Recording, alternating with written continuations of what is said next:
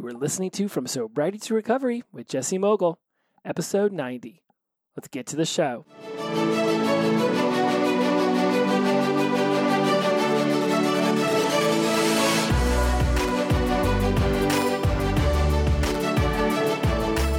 Welcome back to From Sobriety to Recovery. I am your host, Jesse Mogul, and I am honored to have you here for the next 30 minutes. As you know, I am in addiction recovery, and it is a constant search for new ways to live my life, for an up-leveling of myself at any time when I see it necessary. And this last weekend was an opportunity for me to see it in the most glaring detail that I think I have bore witness to since I got into sobriety on January 13th, 2017. Saturday night was not a good version of Jesse. And I love all the messages I get from everyone about how I'm part of your program, about how this podcast has helped you, about the things that I talk about have helped you. And generally, when I read these, it's almost like the humility that I have to step into to realize how powerful you are as an individual to have accessed that strength within you to step into sobriety and begin to gather resources. And then the gratitude I have that you've chosen me as one of those resources is through the moon. It's just, Tim, I know you're out there listening, and I'll tell you this, when you and others send me out these messages, it is just, I get choked up. Like I literally get choked up. And I say all that because this episode is going to be a lot about me stepping into a humble version of Jesse who knows he doesn't know everything. I'm not even sure sometimes based on my behavior if I know much. And Saturday is one of those humility-filled moments.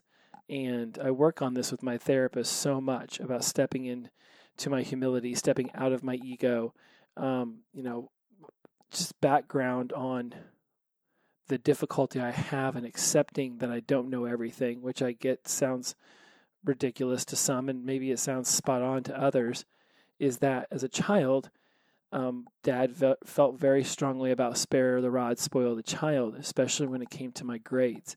And so not knowing things and not getting good grades was not something that was tolerated in my household. And because of that, I have this drive to know as much as possible, to know, I know saying the words, I want to know everything. It's got to sound ridiculous. But at the same time, there's that energy, right? Where it's like, if I don't know something, then punishment comes. And as an adult, it is not a good way to try to operate oneself, because if you're going around acting like a know-it-all, then you become like this bulldozer, this instigator who just thinks that they're always right and everybody else is wrong.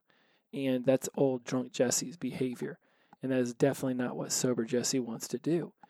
And I say all that not because of what happened on Saturdays, me thinking that I know everything and I'm always right. But it is me thinking before Saturday evening that I had my emotional intelligence on the lockdown. I really thought that I had up-leveled myself to a point where I could not get emotionally triggered, that I could calm myself down, and that I could present myself and my emotions and my opinions in a manner of which would be calm and inviting and open. And it didn't come out that way at all on Saturday, and it's caused me to do a lot of self-reflection about where I'm at on my emotional intelligence journey and what else I could be doing to, I don't even want to say accelerate, because this isn't a speed game, but there's definitely some resources and tools that I literally had in my office, in my pseudo room, if you will, that I was not using. I was not even attempting to crack open, let alone implement. And emotional intelligence, as I have talked about it in the past, to me meant understanding my feelings and being able to internalize them, get a grip on them, and externalize them in a very calm manner. And now that I've done some reading on emotional intelligence, I think it's time that we expand the definition of it. So I'll stop beating around the bush and just get to the point of what happened on Saturday night. As some of you may know, that I've hinted around too, and I don't talk necessarily a lot about my relationships on the show, but I did move in with my girlfriend, and it's different because before I would just stay for a few days and then go back to my place and stay there for a few days, and finally it was time to move the relationship forward and step into a whole new version of myself. And I knew it would be different in some aspects, but for the most part I thought everything would just stay relatively the same. And that's not the case, and that's great. It's time to evolve. It's time to grow. It's time to step outside of that little 18 to 22-year-old frat boy or that, always down to party gator that I was. And all of that aside, I'm just trying to paint you a picture of the environment that I'm in now. And when Saturday came along and the election results came out, and my girlfriend and I don't see eye to eye in politics, she started to express herself, and my rebuttal to that was extremely emotionally triggered. I allowed her emotional trigger to get the best of my emotional triggered, and it just cascaded into just the most abysmal behavior on my part. I do not judge hers at all. I can control nobody else's actions. We have discussed this a plethora of times. You cannot control anybody else's actions. You can only control your own actions. You can control your thoughts, your feelings, your behaviors and actions that come from those. And that leads to your results, which are going to anchor back to whatever particular circumstance came from that, right? And so it's all what you make of yourself, right? We've talked about this. And so I reference it again just because if anyone out there is thinking, well, she got emotionally triggered, so then you got emotionally triggered, and totally justifiable, everybody loses their cool once in a while. It's fine if you're having that thought. And like I talked to my therapist today, that my behavior was abysmal. I raised my voice. I got very angry. I stormed off into my office multiple times. I just did not play it cool. And this is important to discuss in terms of, I almost feel like I've just spent 7 minutes of this podcast, almost 8 now, and haven't really made it an indelible point. But it's like, when I started this podcast, there was a lot of times where my main intention was to discuss my journey, to tell you guys where I was, and to almost have it be like a talking vlog, or, rather than a blog, I would just be talking and telling you guys where I was at on my journey. And it's definitely transitioned into more of a coach trainer kind of thing where I really go off and I learn some things really great and I bring them to you and they're powerful and they help transform and they move you. And this is definitely one of those episodes where I'm feeling like it's just going to be, there's going to be some teaching because I'm stepping into a book called Emotional Intelligence 2.0, and I'm going to be using this book religiously moving forward for, I anticipate, years.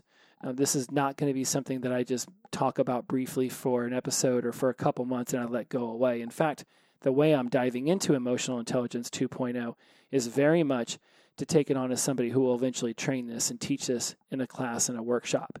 So that's just because that's my nature.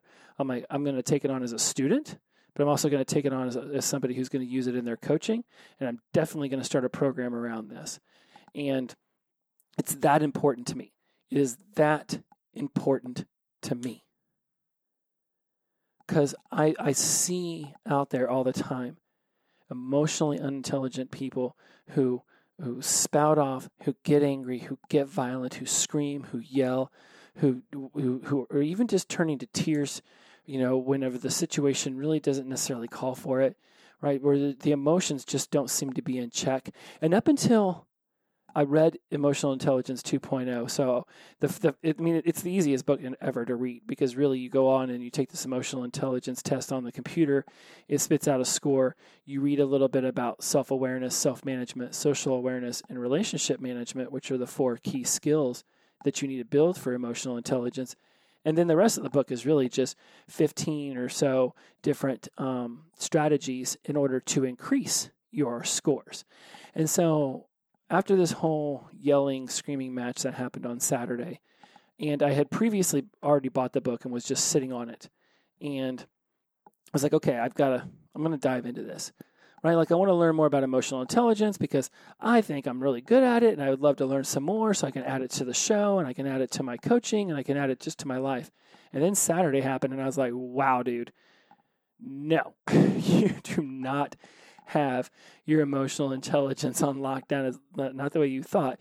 And here's the thing about EQ, which is how it's referenced on the internet and places, emotional quotient, whereas IQ is intelligent quotient, right? And so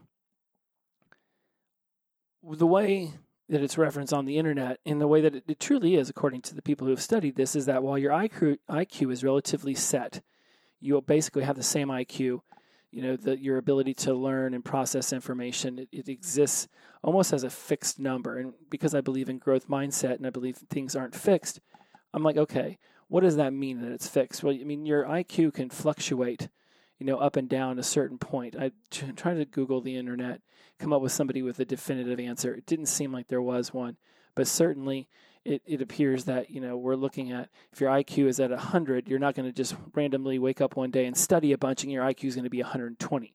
You might have learned some new stuff, but your IQ is still 100, right? Unless you, have some, amazing, Jesus moment where you're like John Travolta in the movie Phenomenon, where, he feels like he saw a bright light flash and the next thing you know, he's learning Portuguese in 4 hours, or you have a severe brain trauma injury. You're not really expecting that your IQ is going to drop by 20 or raise by 20.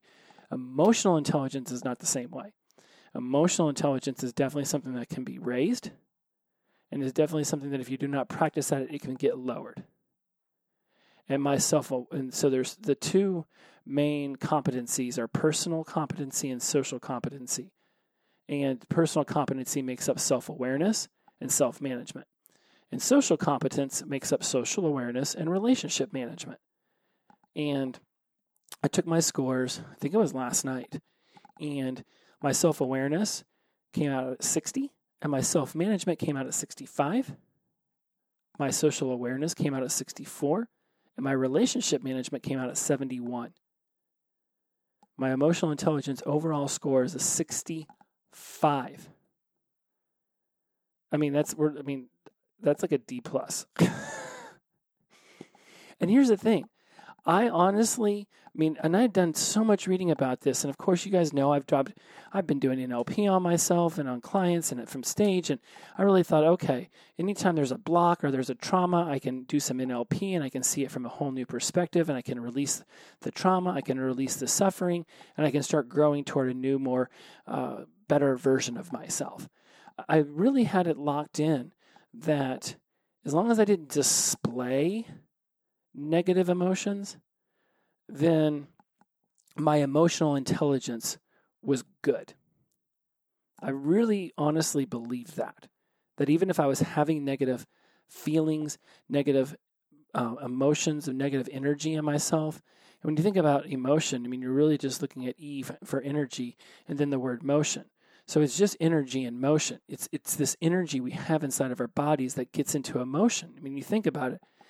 Emotions cause some variation of energy within the body.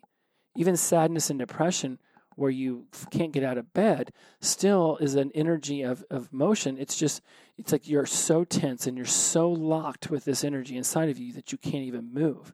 I know that might sound crazy to have so much energy that you can't move, but think about when you've been the worst sad. It's not that you're like just limp and free. It's more like that you're tense and locked. So when we start thinking about this emotional energy and the idea that I had that as long as I just kept any of the negative vibes, any of the negative thoughts inward, and even if that meant that I circled the wagons on them over and over and over and over and over again and just sort of let it just grind, but at least I wasn't displaying it, well, then I had emotional intelligence. I wasn't taking my negative energy and spewing it out, right? I was internalizing it, but I wasn't externalizing it. According to this book, that is not how emotional intelligence works. Emotional intelligence, when it comes to not circling a certain thought, a certain feeling in your head over and over and over and over and over, almost like you're hovering around it, like one of these LA police helicopters that's circling my house looking for some sort of criminal mischief, right? When you circle these negative thoughts, and we've talked about automatic negative thoughts in previous episodes, when you circle and circle and circle these, right? Even if you don't displaying the emotion, what you think about, what you're talking about inside your head becomes the way you feel. And then it becomes your actions, right? We've talked about circumstances equal thoughts, trigger feelings, cause actions, equal results. And those results anchor back on the original circumstance that started the loop to begin with. So if the girlfriend decides to bring up politics and we start to disagree, right? So first of all, the circumstance is always neutral. So the idea that we disagree is the thought. We are standing in the kitchen talking politics. That's the circumstance. That's the actual fact. That is what exists in real time. That is one without an opinion. We are in the kitchen. We are talking politics. The thoughts that come after, that we're arguing, that we're disagreeing, that what she's saying is crazy, what I'm saying is crazy. Those are the thoughts that are coming from the actual circumstance. But those aren't the facts of the circumstance. There's a big difference. Because somebody standing on the outside looking in might just be like, okay, they think that the fact is that one of them believes this way and the other one believes that way. But those are just the thoughts that they're creating around the action of what they're actually talking about. And then from that, the thought gets sparked into feelings, and then the feelings result in actions, which is yelling and anger and screaming and this negative energy, which is not tolerable as this newer version of myself. And the brilliance of having this book that I bought a few weeks ago and I've been sitting on, I've been randomly seeing it in airports when I travel for like the last 2 or 3 years. Basically, it just keeps floating around in my sphere. And finally, I bought it used on Amazon. It showed up. The first chapter tells me to go take this emotional intelligence test. The paper in the back of the book to go take it is not there because it's a used book. So then I contact them. They say, yeah, you had a used book. You got to go to Audible and buy the book. It's like $12 and you'll get a number that way. I'm like, okay, great. So I get all that set up and I still don't go take the test. And I sit on it and I sit on it and I sit on it, and then Saturday happens. And now I'm like, nope, this is a sign. It's time to make a difference. It's time to make a change. So I am going to go over what self-awareness, self-management, social awareness, and relationship management mean, because ultimately, if you're finding yourself internalizing your emotions and not handling them as well as you'd like, if you're one of those people who believes that as long as you don't externalize your emotions and you just hold them inwards, that you're somehow helping the situation, that is not right. And that isn't just my opinion. I mean, that is what this book clearly states. And these people are scientists or doctors or people who've done a tremendous amount of research. This isn't one of those books where we can sit here and debate alternate facts or anything else like that. It's like some books I read, I'm like, okay, I'm going to listen. I'm going to take some of it in. I'm going to decide what I really like. This is one of those books where I'm like, you know what? I'm just going to take what they say straight at face value, and I'm going to start working on stuff. And I'm not going to sit here and debate whether this strategy is the best or that strategy is the best, or, well, maybe in this scenario it would work, but, that's not what my scenario is like. No, because that's buffering, and that is just trying to find a way out of doing the hard work. In personal competence, which I scored a 63, there's self-awareness and self-management. Self-awareness is my ability to accurately perceive my emotions and stay aware of them as they happen. This includes keeping on top of how I tend to respond to specific situations and certain people. And I really think that the sentence, stay aware of them as they happen. See, this is where I would get caught up in the idea that if I'm not externalizing emotion, then I have complete control over it. Because old Jesse would, and look, I wasn't the funnest drunk druggie out there. I did not get punched at bars. I could be stumbling and falling over and blacked out, and everyone would still love me. I was not at all an angry drunk. But I would certainly have those times coming out of a good buzz, being super sick, hungover, trying to recover from the poison, and I'd spout off. I'd yell at my roommate for not cleaning the dishes. I'd scream at the dog for barking too much. I'd get upset with my girlfriend over something silly. Like, I would have this internal rage monster inside of me that was just begging to be set free. And I felt him Saturday night. And this is why I realized that holding emotions in and not discussing them, and not discussing them in an emotionally triggered way, but discussing them in an emotionally grounded way, moving through that emotion that I'm feeling in that moment and saying, okay, I feel it now. Do I have to walk away? Do I have to go into the office? Do I have to go into the bedroom? Do I just need to go sit down on the couch and chill? Right? Like, not every conversation needs to be continued in that moment. If you feel emotionally triggered, it is perfectly normal to walk away. And the rage monster did not want to walk away. He wanted to continue to rage because he hadn't been set free in over 3.5 years. He was having a good old time. You like my rage monster voice? I feel like it's adding a little something to the idea of a rage monster. So, self-awareness. Staying aware of my emotions as they happen. Self-management is my ability to use awareness. Right? Let's add you into this conversation. It's mine and yours ability to use awareness of our emotions to stay flexible and positively direct our behavior. This means managing our emotional reactions to all situations and people. Right? The awareness of our emotions to stay flexible and positively direct our behavior. Managing our emotions and emotional reactions to all situations and people. So self-awareness is saying that we accurately perceive our emotions and stay aware of them as they happen in response to certain situations or people. Self-management is not only, so now we have this awareness that we've taken from the previously self-awareness part, but now we're bringing it down into self-management, where we are using our self-awareness of our emotions to positively direct our behavior, right? We're managing our emotional reactions to all situations and people.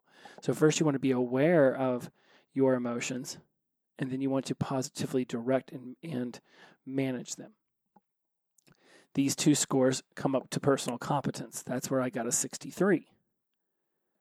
Now, social competence is the combination of social awareness and relationship management. And it's more about how we are with other people. So social awareness, of which I got a 64. The other two, self-awareness 60, self-management 65. Not good. It's like a D-.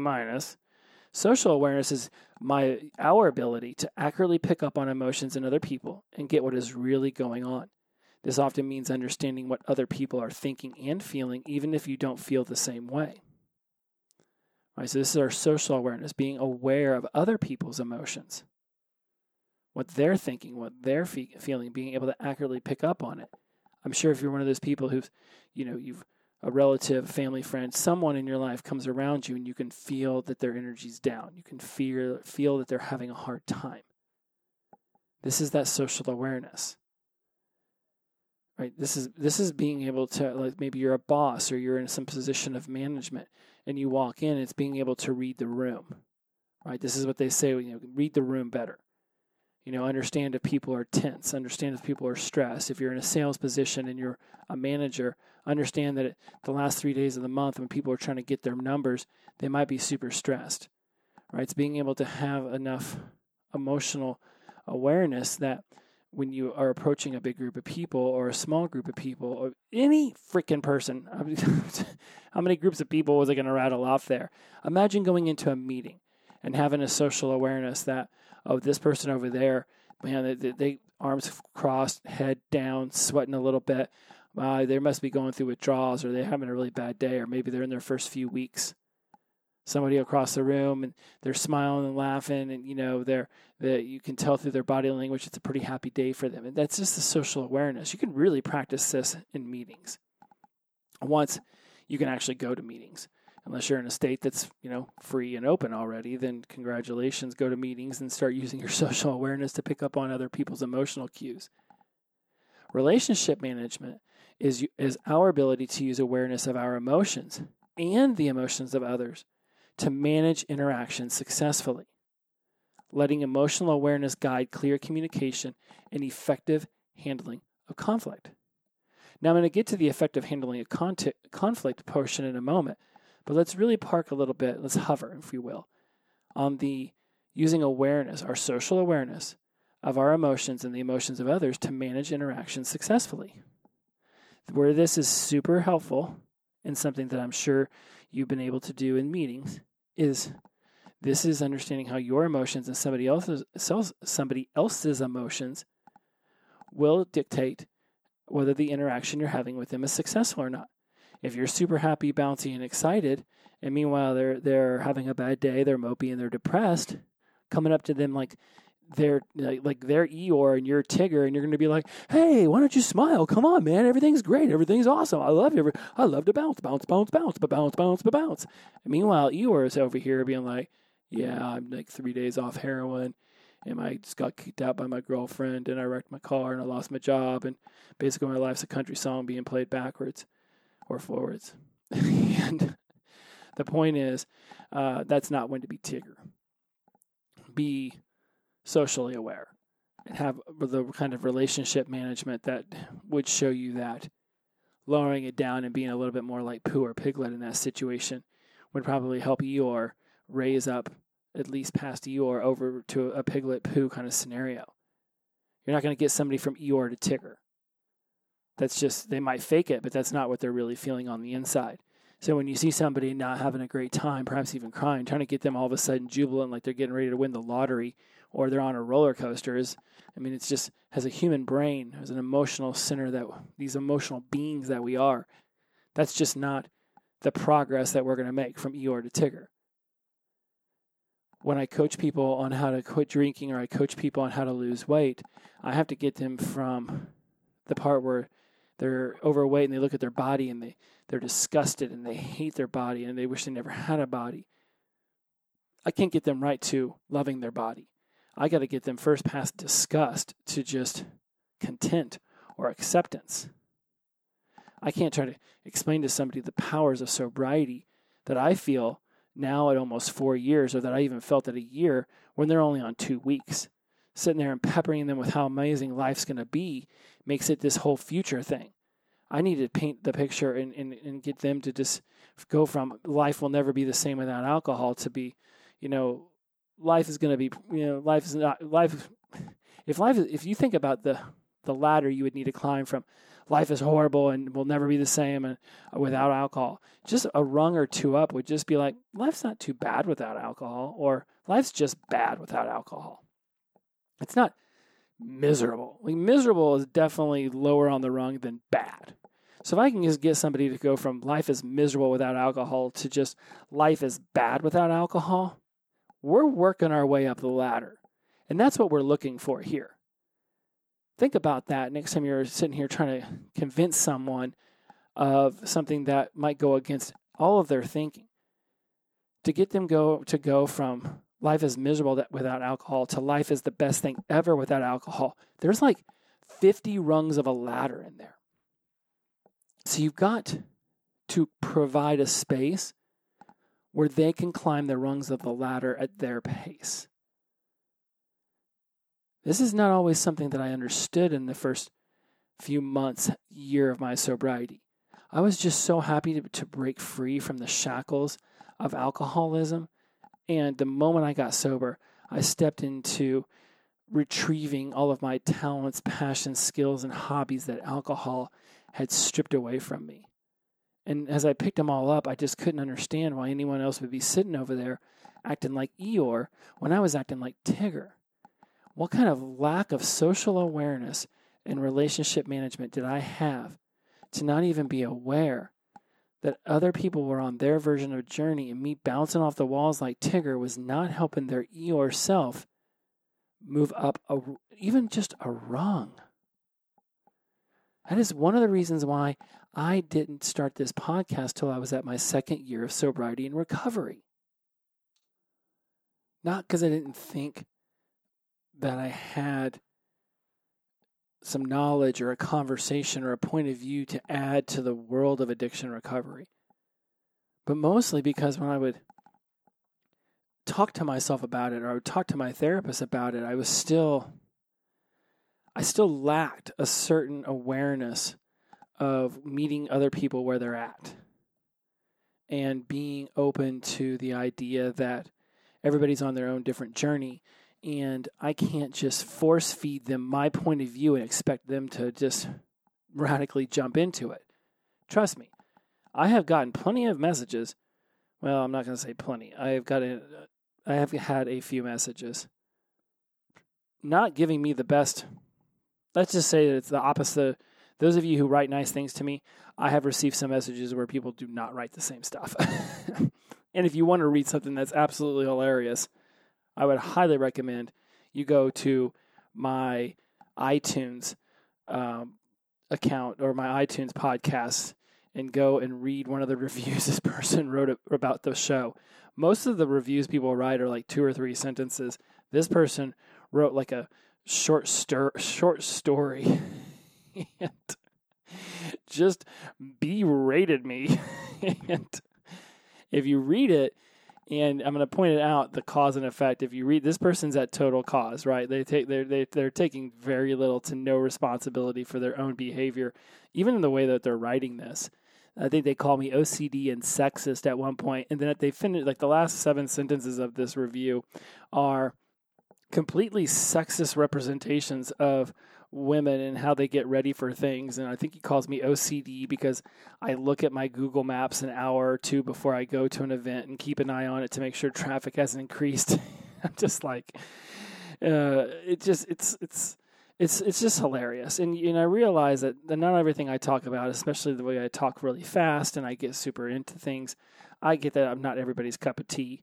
I mean, certainly there have been thousands of listens to my first few podcasts, and I see a noticeable drop-off once we get past 7 to 10 to 12-ish. And look, I get it. Not everyone's going to dig on this. And I'm just telling you guys this story, one, because when I read that review the other day, I was like, finally, I got trolled. Finally. We have a thing out here in Los Angeles that says if you put things on the internet and you haven't gotten trolled, then you haven't made it. You've made it when somebody finally trolls you, because then you know that you're doing great things when the haters want to come out from the shadows and start barking nonsense at you. So if you post things online, be rooting for the haters. But all of this goes back to the original idea of why I didn't start this podcast right away, because I wanted to make sure that I was coming at addiction recovery from a place of groundedness and a place where everyone felt accepted. And yes, I have read some things by an author named John Bishop. I think it's Unfuck Yourself and Stop Doing That Shit are the 2 books of his that I've read. And I love the way he coaches. I love the way that he speaks. Just very in your face. I've definitely taken that on in the podcast. I've definitely taken that on during the stage where it's just like, okay, we're done with the frickin' excuses here. We're done with the bullshit nonsense that we're telling ourselves. I like to say things like, if you want to swim in your own stories, if you want to swim in your own shit, eventually you're going to drown in your shitty stories. If you're trying to convince yourself the reason you act a certain way is because this, and this, and that's why you've always acted this way, you're never going to change, great. Swim in your bullshit stories, and you can drown in your bullshit. And that's just the way that it is. And I say all that again because that's why we're talking about Emotional Intelligence 2.0. A lot of the times when I dive into material, I dive into it as someone who's going to teach it and coach it. And I love taking on that mentality because it causes me to learn it a different way. I like to say that it causes me to aggressively learn it because I know that one day I want to be able to really know the material, have a foundation of experience around the material so I can go off and I can help others with that material. There are other times where I like to step into things as a student and I just say, this is just going to be for me. I'm just going to do this, I'm just going to learn this, and if it has any kind of tertiary results, if there's any kind of secondary gain to it, then that's awesome, but that's not the intention of getting into it. This is one of those books where it's like I'm super torn about how I'm going to go at it. I know I started off this podcast by saying I'm going to start a program around this, and I have to. I feel a calling to do this. The moment I got into this book, the moment I walked away from that situation on Saturday night, I knew there had to have been a better way. And I knew that if I was struggling with this, then so were other people. I still say, look, Tony Robbins, he's this, I know he has a film called I'm Not Your Guru. A lot of people still think he's like this personal development guru. And I like to say that he's got 99 problems too. Money may not be one, but I can guarantee you he's got 99 problems. They just are different than yours. Or at the core, all of our problems are the same. They all go back to the 6 human needs: certainty, variety, love and contribution, growth, significance. They all go back to that. So even though you might think that your problems are nothing compared to his problems, oh, Jesse, he's Tony Robbins. He knows how to fix everything. He fixes people. I've seen in those shows, there's been women who've been in like sex slave kind of cults, and he somehow has them laughing and happy at the end of it. Surely he can solve all his problems. Well, yeah, he might have the tools and resources to solve them, but it doesn't mean that he doesn't have problems. He just might be able to maneuver through them more efficiently. And that's what we're going to do with this book. I would highly recommend that anybody who thinks that they circle around negative energy, negative thoughts, they bottle things up, they hold things in, thinking that somehow is healthy response, that somehow is emotional intelligence. Like I honestly did think that as long as I didn't just externalize the kind of bad thinking I would have sometimes, that I was, I'm more mature because I'm able to internalize these emotions and hold on to them and not release them out into the wild. But I was still circling the wagons in my head. I was still allowing this negative thought to just keep going down this metaphorical drain. Right? I'd still find myself getting emotionally triggered by things on Instagram or Facebook. And then I thought, because I was scrolling by it, that I was, my EQ must be really great. I just scrolled by this ridiculous post and I didn't say anything whack. That's not the case. I wasn't handling the emotion that I was feeling. I was scrolling past it, so eventually that emotion dissipated, but it didn't go away. It still existed somewhere inside of me. You've seen these emotionally unintelligent people where somebody makes a post about red state, blue state, and next thing you know, everybody's in there barking and yelling and screaming and nobody listening. That's the problem with our politics now. That's the problem with the social justice issues. That's the problem we're having with COVID. Everybody's screaming from their pulpit and nobody listening. There's a reason why there's only one preacher at a church. Because if there was 15 people up there preaching at the same time, ain't nobody listening to nothing. Try putting on 5 podcasts. Hell, just try putting on 2 podcasts at once and see how that works. Now imagine there was 1,000 podcasts going on at once. That's what Facebook is. It's everybody with their own opinion. And you might scroll by some of it. But if you're getting emotionally triggered and you're not asking yourself, why did you get emotionally triggered? And this is the kind of stuff that the Emotional 2.0 is talking about. It's like, let's work on understanding why these emotions are coming to begin with. Let's stop labeling emotions positive and negative and just understand that emotions are emotions. Let's not try to push away the negative emotions. Let's not fight off the idea that when we spout off that it's a failure. If we think it's a failure, step into it and call it that. And me, I love to reframe failure as a feedback opportunity. But sometimes it just sucks to fail. And yeah, there's feedback and there's experience points and there's a way to step out of that from a third person point of view and see it from a better perspective, where it was a challenging experience and I walked away with it with experience points like a video game. And now one day I'll go back and I'll retry, but I'll have more experience points and maybe a better shield and better armor. I mean, it could be seen both ways. But if at some point I just want to say, fuck, Saturday night I failed. It is a feedback opportunity, and it can also be a failure. And seeing it positive doesn't mean that the feeling I have of failure, that negative emotion, is just going to go away. And it also doesn't mean that it's wrong. I needed to experience Saturday night. I needed to freak out.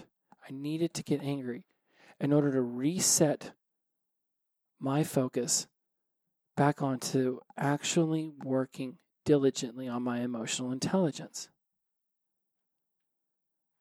When I got in the boogie boarding accident at the beginning of May and compressed my 5, 6, 7 vertebrae and caused nerve damage in my right arm and almost broke my nose and messed up my index fingers on both hands and partially tore my labrum and tore my bicep a little bit, I really screwed myself up. I'm not going to walk away from that thing, well, I needed that in order to understand my body better. I didn't need that to understand my body better.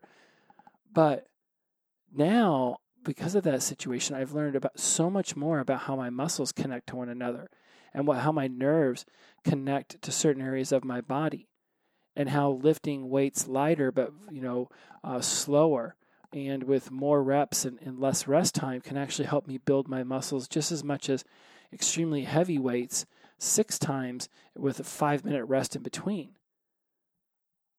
I'm 44 years old. I'm not looking to be Mr. Universe over here. I'm not trying to aim for Arnold Schwarzenegger at 21. I'm just trying to aim for being super healthy and perhaps being able to boogie board at 55 or go skiing at 60. But you need these recalibrations of your compass once in a while to just make sure that, okay, am I really working as diligently on this stuff as I thought I was? For my emotional intelligence, I have come to the conclusion that I am not. But I am now.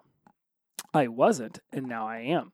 I'm sitting here, the book's in my hand. The book's been out right in front of my computer this entire time. In fact, I'll post a picture of my podcast setup when I'm done with this and put it over on my Instagram. I'm going to get out of here. I didn't expect to be on this thing for 42 minutes, and there's a part of me that thinks I should just go back and restart the whole thing and just be more succinct. But honestly, like I said at the beginning of this is one of those where I just felt like it was almost like just an emotional deluge that I felt on Saturday, and I just needed to express that we're all human.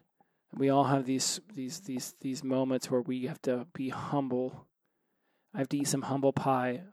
I went back and apologized to her. Because see, her actions, she's gonna act however she wants to act. Other people in your life are going to act however they want to act. That you cannot control.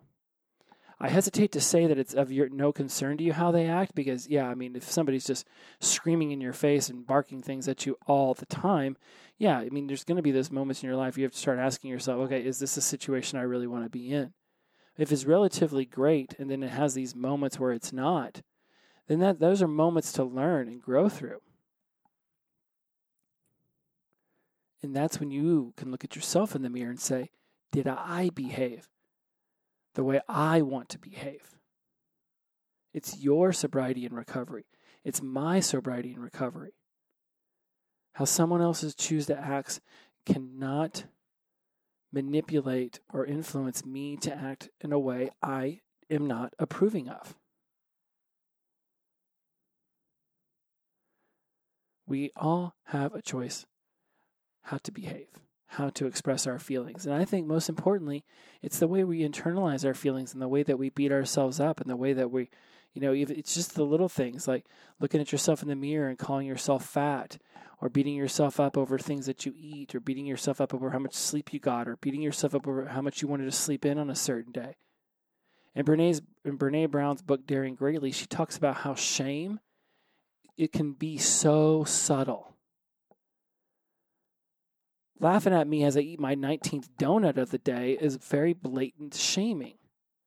But this tiny little shaming where you say things like, well, you should have already known that, or you should have known better. I didn't know I had to do this. I didn't know how to explain to you that. These little things that might just come off as just the way that you want to talk to someone, it still can be internalized by that other person, by yourself, by me, as shaming. a parent talking smack about another parent bringing store-bought cookies to a bake sale, insinuating that they're not a good parent because they did that is shaming. Questioning whether a mother does this, that, or the other versus what you do is shaming. Running a mile and doing it a minute faster than your friend and then scoffing at them and saying, I'm 2 years older than you. I ran a minute faster. It's shaming.